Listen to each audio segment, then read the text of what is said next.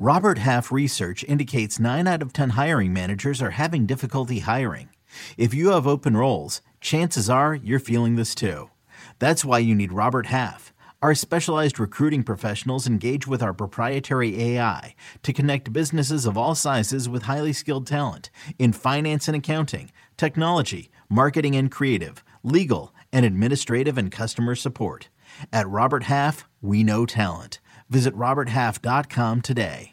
Another day is here, and you're ready for it. What to wear? Check. Breakfast, lunch, and dinner? Check. Planning for what's next and how to save for it? That's where Bank of America can help. For your financial to-dos, Bank of America has experts ready to help get you closer to your goals. Get started at one of our local financial centers or 24/7 in our mobile banking app. Find a location near you at bankofamerica.com/talktous. What would you like the power to do? Mobile banking requires downloading the app and is only available for select devices. Message and data rates may apply. Bank of America N.A., member FDIC. 3 big questions coming out of Thursday Night Football in Week 7. Next on Fantasy Football Today in 5.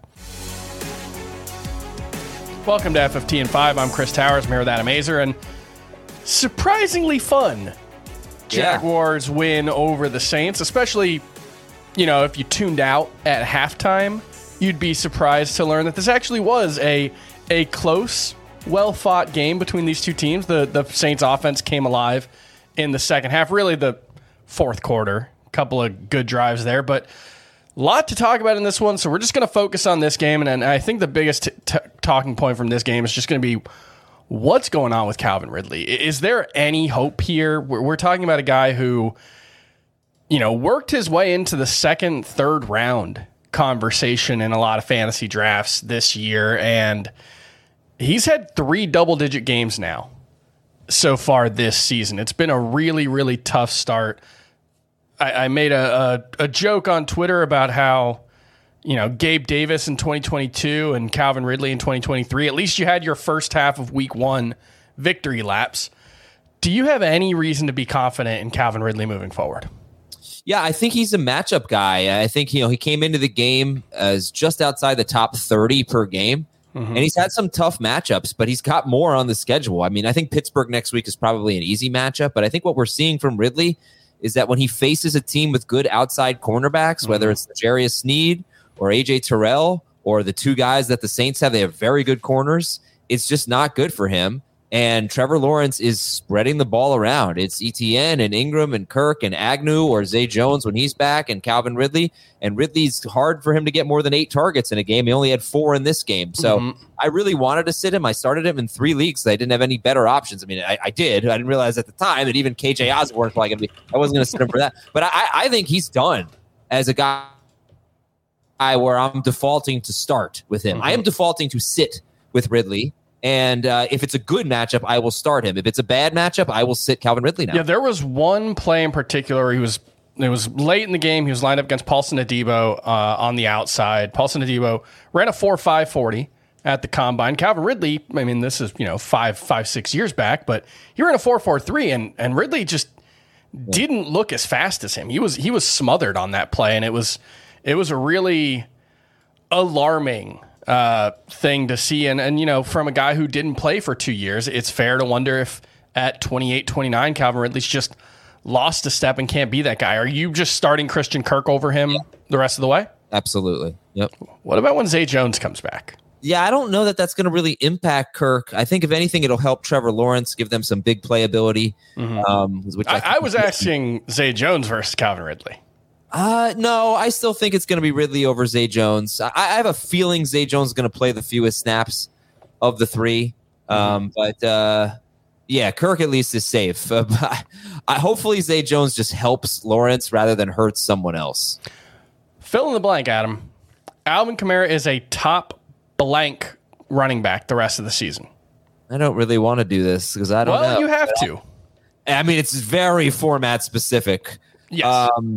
In full PPR, I think he's probably like a top 8 running back. And you can look, he's got 2 games now with 12 or more catches. That's crazy. It's probably not going to happen again. 2 offensive tackles missing in this game was a big deal for the Saints because they were Derek Carr was just, he was like, blow the whistle, the little Giants guy. So he's just trying to get the ball out of his hands. But look, I mean, Jamal Williams was a non-factor. Kamara had 3 goal line opportunities in a row before they were like, okay, it's Taysom, or maybe he had 2. It's Taysom Hill time. Mm-hmm. So I think he'll still get some goal line work. He's so involved in the passing game. In full PPR, don't sell high. Just ride it out. He looks good. And you mentioned the goal line. My favorite stat I've seen so far this week, I shared it with you before the show. The Saints had 22 plays in the red zone today. The Pittsburgh Steelers so far this season have 21. That is a bonkers statistic. All right, let's move on to the last question. Can you just trust Taysom Hill as a top 12 tight end moving forward? I don't know. I think if Juwan Johnson comes back, I wonder how they change Taysom Hill's role. Not that Juwan Johnson's so great or anything, but he's fine. And it's so hard to trust Taysom Hill because we've been burned in the past buying in. But right now... But it's very different right now. They're actually using him as a tight end. It's not just like cross your fingers and pray for a goal line touchdown. They're actually using him. He's running routes now.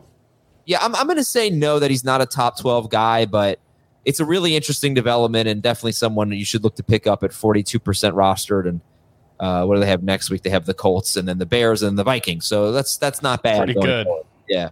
Yeah, he ran 28 routes in this game, had 5 targets, turned them into 4 catches for 50 yards.